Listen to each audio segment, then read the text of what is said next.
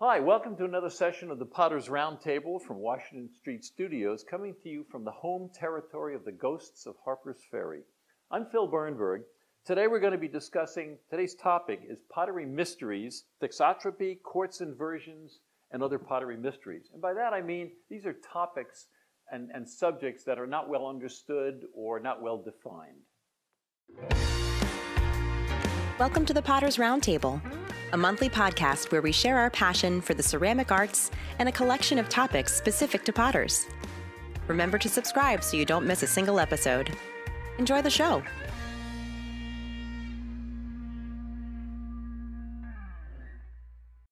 Okay, last time we were talking about the first episode of Thixotropy, Quartz Inversions, and other pottery mysteries, and we finished talking about terra sigillata. So we're going to move on with some terms that relate to later stages in the processing in the normal processing sequence. So I'd like to talk a little bit about bisque firing. And actually, there's a related term that you may have heard. It's called biscuit firing. So there's biscuit and there's bisque. And there actually is a difference. A biscuit firing is where the first, typically we do two firings when we're firing pottery or ceramics. We do an initial firing to harden the clay and turn it into a ceramic. And then we typically do a higher temperature firing where we actually are densifying the clay and getting the glaze to be mature. Well, a biscuit firing is actually where the first firing is at a lower temperature than the glaze firing. So a lot of times what we, at least in the United States, tend to call a bisque firing, by this older, this distinction was actually a biscuit firing. And a bisque firing, the definition was that the first firing is actually a higher temperature than the glaze firing, which sounds a little strange, but actually this process is used in the ceramic industry a lot because it has some real advantages. One of the advantages is, if you think about it, if I'm firing the clay to get completely dense and it doesn't have a sticky glaze on it, then I can support that piece in some kind of a form or with props or in some kind of a setter so that I can make very thin pieces that might, for instance, normally tend to sag or droop when I high fire them. But now I can support them in some kind of a form and while they're being fired so they won't droop. The second thing is that since we know that a lot of the defects that show up in pottery show up only after the high firing, this gives the manufacturer a chance to examine the pots after the high firing and look for defects. And he can eliminate bad pots then without having to go through the glazing process in the second firing.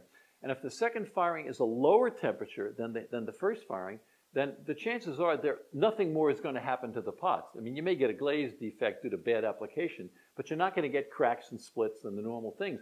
So this procedure, at least, regardless of what you call it, this procedure of having the first firing be a higher temperature is actually used a lot in the commercial ceramics industry. I'm not sure whether this distinction was originally a British terminology or not. I'm not sure where it came from. But of course, in the United States now, at least, we don't generally make this distinction. Oftentimes, if people are talking about it, we just call the first firing a bisque firing. And maybe you might specify, well, yeah, I did the bisque firing at a higher temperature or a lower temperature than the second or the glaze firing. But we generally don't. So I don't hear this terminology used a lot. But I just wanted to mention it because there is a distinction between these two, at least as originally intended. There was a distinction between biscuit and bisque firing. Okay, let's talk. Next term I wanted to talk about is flux. And the general definition of a flux is a material that's added to something else to make it, to lower the melting point. And for pottery, the main application we have of this is, especially for glazes, fluxes are added to lower the melting point of silica. Just about all of our clays and our glazes, one of the major constituents is silica. Remember, silica is SiO2, silicon dioxide, silica. And the problem is that silica by itself melts at over 3,000 degrees Fahrenheit, which is way beyond the ability of at least our pottery kilns to reach that temperature. And our glazes, in fact, particularly, are based on silica. So Fluxes are actually used in glazes as well as in clay bodies to help the materials melt. In glazes, we want to get complete melting of the glaze. So we have to add enough flux to the silica, which is most of what the glaze is made of, so that the whole mixture will melt. Now, also as a side effect, in addition to the fluxes causing the melting or helping with the melting of the silica, they also affect other properties. So the choice of flux, for example, can affect the colors and a lot of other properties of the glaze in addition to providing the melting. And like with a lot of things in pottery, everything affects everything else. So this is particularly true of the choice of a flux. And in clay bodies, actually, we also include fluxes in clay bodies because we want, in this case, we want to get partial melting of the clay bodies. We're going to talk about this a little bit more in the next definition. But so glazes, we have enough flux to completely melt the glaze. And in clay bodies, we have enough flux or fluxes to partially melt the clay. We don't want it to melt so much that it starts to droop and sag or turn into a puddle, but we want, as we'll talk about, the flux helps the clay get dense. So the next term that follows on from that, from the flux term, is vitrification.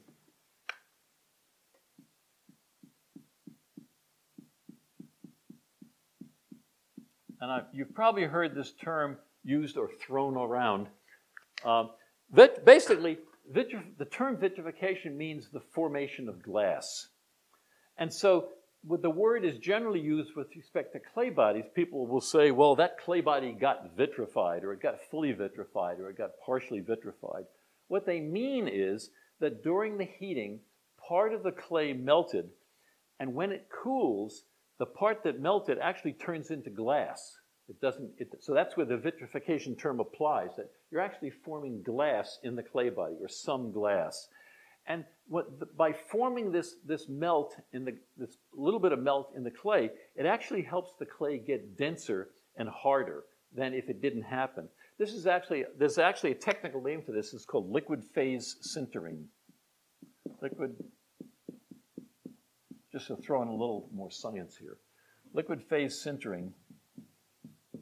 And all that means is, by having a liquid, this melt, in the clay body, when you're heating it up, it actually speeds up the process by which the clay gets dense and hard. It goes faster and easier than if the liquid wasn't there. So this is a good thing. This helps our pots get dense. When you say a clay body is, and you'll hear this term, people say the clay body has fully vitrified, all they mean is that the clay body has gotten as dense as it can, or as close to as dense as it can, meaning that there are no holes or big pores or void spaces left in it. They don't mean that the body has turned completely to glass. Technically, if you said something was fully vitrified, in general, you would mean that it completely changed to glass. We don't mean that. All we mean is that it has gotten as vitrified or as dense as it can, that particular clay body can. Okay? So that's where I think sometimes the confusion come in. People will say, if they understand a little bit about vitrification, they'll hear somebody say, well, the clay body is fully vitrified, and they'll think that turned complete, or there's a lot more glass in it than there is. There doesn't have to be a lot of glass in the body for the body to be, quote unquote, fully vitrified. It just means it got dense. Okay, the next term I want to talk a little bit about is frit.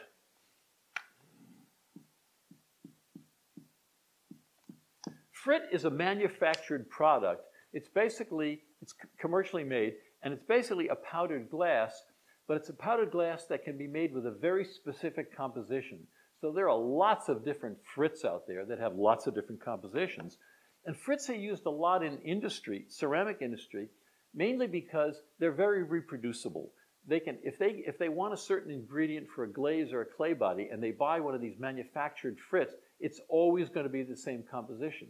The problem with using naturally occurring materials like a mineral is, if you have an ore deposit or a mineral deposit in the ground, even though you might say, well, it's all feldspar or it's all spodumene or something, that doesn't mean that the composition can't change quite a bit from one part of the deposit to another. So that as the mine is working and digging up the material, over a period of time, the composition might actually change enough that it could change the way it works.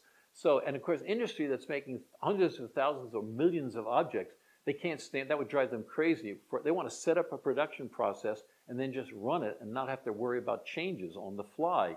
So they like really standard materials that don't change. So this is one of the reasons why they love Fritz, because even though it's more expensive maybe than just buying the naturally mined product, it's more reproducible over a long period of time. But they also, again, they're more expensive. In pottery, the main place that we use Fritz are as fluxes or low melting ingredient in earthenware and cone 6 glazes. They're generally not required in cone 10 glazes because there are a lot of other fluxes that we can use when we get to the higher cone 10 temperatures that become active. So we generally don't need something that will melt at that much of a lower temperature. Some Fritz, as a matter of fact, are essentially earthenware glazes by themselves. They basically would produce a clear colorless glass, and they melt in the earthenware range, cone 06, 07, 05, that sort of range. And so you'd have a clear glaze just with the Frit itself. And then if you added that as an ingredient to a higher firing glaze, such as a cone 6, it becomes one of the fluxes in the glaze. Okay? All right, ash glazes, the next topic I wanted to talk about.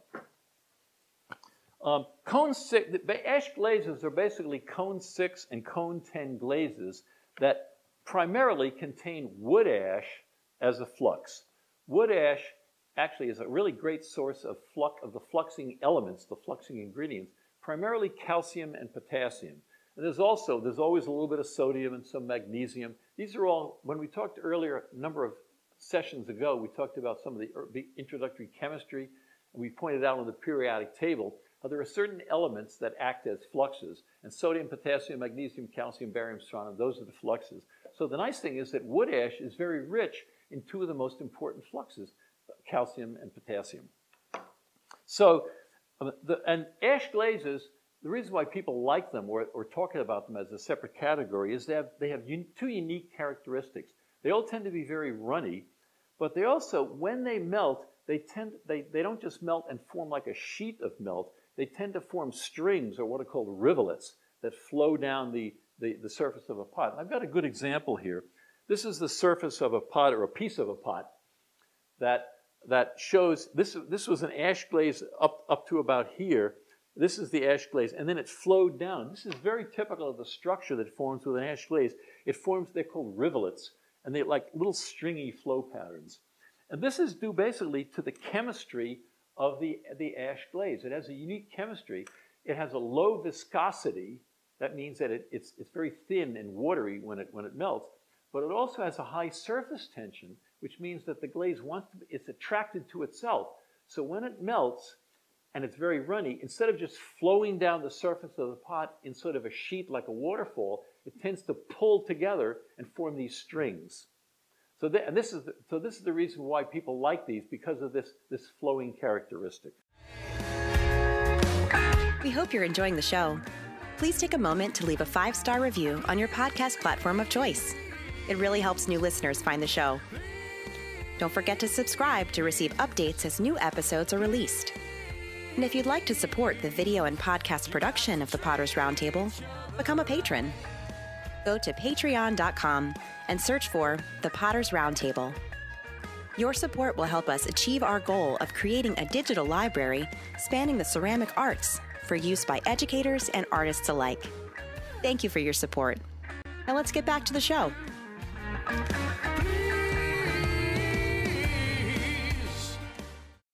And there are two types of ash glazes. There are true ash glazes that actually contain ash, and it generally is wood ash. Different ashes contain different ingredients, and for instance, other kinds of ashes from other kind of plants such as grass don't contain fluxes as much. So when we're talking about ash glazes, we generally mean some kind of wood ash. And the second kind are what are called fake ash glazes, and these are ash glazes that actually don't contain any ash, but by mixing the proper combination of ingredients, the proper oxides and raw materials, you can create the same composition as if it had an ash in it, and therefore they behave the same. So very often, if you look at a fired fake ash glaze, you would never know that it didn't actually have ash in it, because it behaves the same. Okay, Dennis, how are we doing time-wise? Would that be a good point to stop, or? We're only about halfway. Okay, that's fine. Okay, I'll keep going. Okay, so the next term I'd like to talk about, we're going to go back and return to talking about clay a little bit, and that's flocculation. This is a term that's really misunderstood, besides being misspelled. Flocculation. What this refers to is the clumping up of clay particles in water. Basically that simple. And in glazes, we actually want flocculation. A lot of glazes contain clay as an ingredient. So for glazes, we actually want flocculation of the clay that's in the glaze ingredients.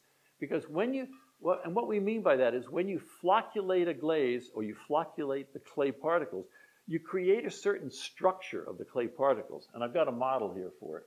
This is sort of what a flocculated clay would look like. Now again, in a glaze, the clay wouldn't be as dense and packed as this. This is like a lump of clay, so the clay is really dense and solid. But when you put the clay in water to make a glaze, it would be more like this, where the clay is kind of suspended in the water, or the particles have separated a little bit. So when I flocculate the glaze, what I'm actually doing is I'm actually changing the surface of the clay particles actually have electrical charges on them because of the atoms that are on the surface. And when I'm flocculating the glaze, I'm actually changing or affecting the charges on the surface so that they tend to want to be attracted edges to sides, and they form this open sort of, I'm going to call it sort of house of cards structure. Well, this is great for a glaze because what this does is when you get the clay particles in the glaze to assume this kind of a structure, what it does is this helps keep all the other ingredients in suspension. Because in these spaces between these other particles are all the other ingredients of the glaze as well as water. So this framework, or this it's called the gel structure, actually helps keep everything in suspension. And also, even when it does settle out, the clay particles still have somewhat this structure. So it's much more easily stirred and broken up. Instead of forming a hard, like cement-like sediment on the bottom of the glaze, it tends to be easier to break up and do this and form this structure. The other thing that's really useful about flocculating a glaze is it also eliminates runs and drips when you're glazing. Because if the glaze has this structure, let's say I dip a pot in a glaze that's flocculated and I get a layer of this wet glaze on the surface, it's much easier for the water to move through this structure and be absorbed into the pot and therefore deposit the clay on the surface. So in other words, the layer of glaze doesn't sort of block the water from being absorbed. This open structure actually makes it easier for the water to move through and be absorbed and hold the glaze onto the pot. So there's a real advantage to having a glaze in this flocculated condition. In order to flocculate a glaze or to create this structure, what we do, we add an acid or something chemically that acts like an acid. It may not technically be literally an acid, but things can have acid-like properties. And if we add something that acts like an acid to the glaze or to the liquid, it can induce this flocculation. The best one that I know of to do that is simply Epsom salt. There are commercial products that are sold to do this that are flocculants, but this I can't think of a better one than just plain old Epsom salt. It's normally used. It's sold in grocery stores and it's sold in pharmacies. It typically might come in a container like this. This whole container, this is about you and 100 of your friends' lifetime supply of Epsom salt, and it costs about $4. And it's typically sold like soak your feet. It says a soaking aid for minor sprains and bruises. So it's mainly used. It's been around for a long time. But this is great because when you put it a little bit in water, make a solution of it, and you always use it as a solution. It brings about the flocculation, and the only thing it contributes a tiny little bit of magnesium to the glaze, which doesn't have any effect at all. If you're interested, the formula for Epsom salt is magnesium sulfate. That's MgSO4, and it actually contains 7 molecules of water. So it's nothing that's going to contaminate. The sulfate part burns off when you fire the glaze, and it adds a tiny little bit of magnesium, which is insignificant. So you don't have to worry. It's nothing you have to worry about.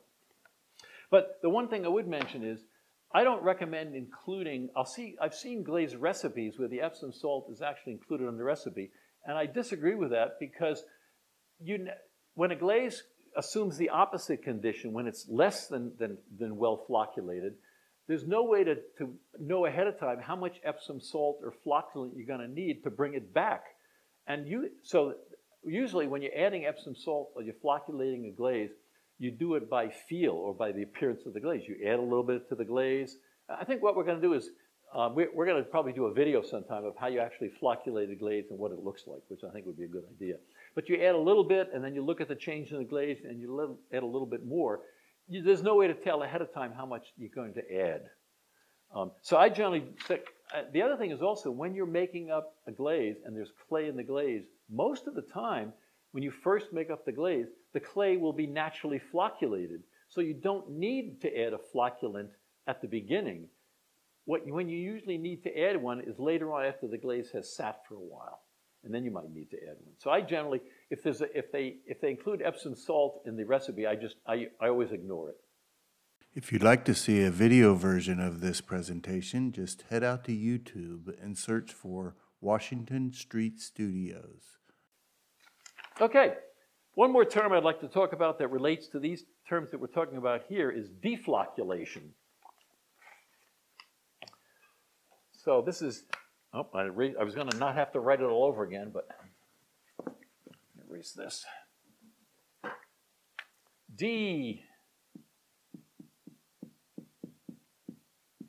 Deflocculation. When glazes sit for, and the main way we run into this is with glazes. When glazes sit for a while, there are certain ingredients in the glaze that can reverse the flocculation effect and cause what's called deflocculation.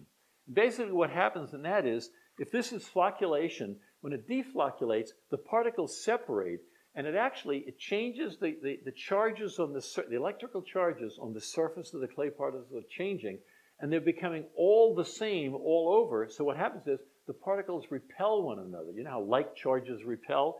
So what happens is, instead of wanting to be attracted partially like this, they repel one another, and so the clay particles don't want to form any kind of a structure.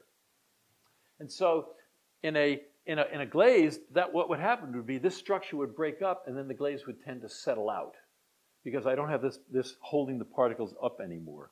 So, and typically what happens also when it does is it forms this very, I'm sure everybody has probably seen this very heavy, dense, almost concrete-like sediment at the bottom of the bucket. That's a good indication that the glaze has become deflocculated. There are certain glaze ingredients that contribute to this a lot, and the main one that I'm familiar with is methylene cyanide. Also, sodium-containing frits. So the real culprit for this is sodium. Sodium and also potassium tend to change the charges. A little bit dissolves in the water. It doesn't take a lot, and it changes the charges and causes the deflocculation. And methylene cyanide, for example, that's a rock. That's a powdered rock. But actually, with time, a little bit of it dissolves in the water, a tiny little bit, enough so that the sodium gets in the water and causes the deflocculation. And the same thing happens with frits that contain a lot of sodium. A little bit of this, even though it's glass, a little bit of it dissolves in the water, just a trace, but that's enough to change the charges and deflocculate it. There's a general rule that we think about with respect to these, and that is, and it helps to remember this, that you want flocculated glazes and deflocculated slips. And when you deflocculate a slip, what you're actually doing is you're reducing the amount of water that you need to get a certain consistency. Well, this is good because when you deflocculate a clay, the clay might look more like this. The little particles, there's no particular structure. They just all settle out. Now, they may not actually stick together because they're actually there's a little bit of repulsion between them, but they're all sort of separate and they just kind of settle out in a pile. You don't have this kind of an open structure anymore. Well, this is actually good for a slip because if you think about it, with a slip, if you have a lot of water in a slip, whether it's a joining slip or whether you're you're casting something, if you had a lot of water, that means you're going to get a lot of shrinkage when the material dries. And if you get a lot of shrinkage, you're opening yourself up to possible cracking, right? Drying cracking. So the less shrinkage that a slip undergoes, the better you are. So that's a perfect thing to have a deflocculated slip. You don't have as much water. The slip can still be fluid, but you don't need as much water to make it fluid. Therefore, the chances of it cracking when it dries are less. Okay? It's good to have a deflocculated joining slip, and when you're slip casting, when you're pouring a heavy slip into a mold, basically they're always deflocculated to get that condition. And to deflocculate a slip, what you do is you add sort of the opposite. You add what's chemically called a base or an alkaline material, typically in very small amounts, generally, for instance, like less than 0.5%. And again, you sue it. There's no precise amount. It depends on the clay and the conditions as to what you add. But you might add something like sodium silicate or soda ash, sodium carbonate. Remember, see, there's the sodium coming in. In the case of flocculation, it was a problem. But now we're intentionally adding the sodium because it's helping to do the deflocculation. And again, Darvan 7 is a really good deflocculant. Okay? Okay, well, that's the second episode of our topic on pottery mysteries. We have one or two more, depending on how long they go. But anyway, so we're going to wrap this one up with this one, and then we'll continue. But we hope this discussion today has been useful. And again, if this was a lot of information or too much information too fast, and you'd like to hear it again, go to our podcast version. And just go, look for the Potter's Roundtable on your favorite podcast platform, and you can hear the auditory part of it. If you enjoyed the presentation, please like it and subscribe to our channel and share it with your friends. It makes it easier for our videos to get found on YouTube. If you didn't like it, by the way, tell us why. Maybe we can do better next time. Also, check out our website, www.hfclay.com. Well, we really want to thank our patrons for supporting our educational efforts. And if you'd like to help us, consider becoming a patron. Go to patreon.com and look for the Potter's Roundtable. We have 5 options, 5 different patronage levels that you could subscribe to. And we decided, instead of naming them the typical gold, silver, bronze, platinum, we decided to give them clay names. So the first level we have is what we're calling a clay patron, and that's for $1 a month. And in exchange, you get recognition on our patron appreciation page in all of our videos. The second level that we have, we're calling a bisque level, which is $5 a month. And again, you get the recognition, plus you get a Potter's Roundtable sticker that you can put on your laptop or wherever you like, or on your forehead. Looks like this. The third level that we have is called the earthenware level. That's $10 a month. You get all the previous benefits, plus you get a transcript of any available episode that we have every month, a transcript of the presentations. The stoneware level is the next one. That's for $20 a month. You get all the previous benefits, plus you get one of our Potter's Roundtable t-shirts that looks like this. And the final level that we have is what we're calling the porcelain patron level, which is for $50 a month. And again, you get all the previous benefits. You also get a handmade by Dennis, one of our founding members here, a handmade Potter's Roundtable mug. So we'd appreciate any kind of support you can provide. The next topic in the series is going to be a continuation of this same topic with the pottery mysteries. And we want to thank you today for visiting with us. The Potter's Roundtable is brought to you by Washington Street Studios and our patrons. If you enjoy the show, please subscribe, give us a 5-star review, and tell your friends. If you want to learn more about Washington Street Studios and shared studio memberships, please visit our website at www.hfclay.com.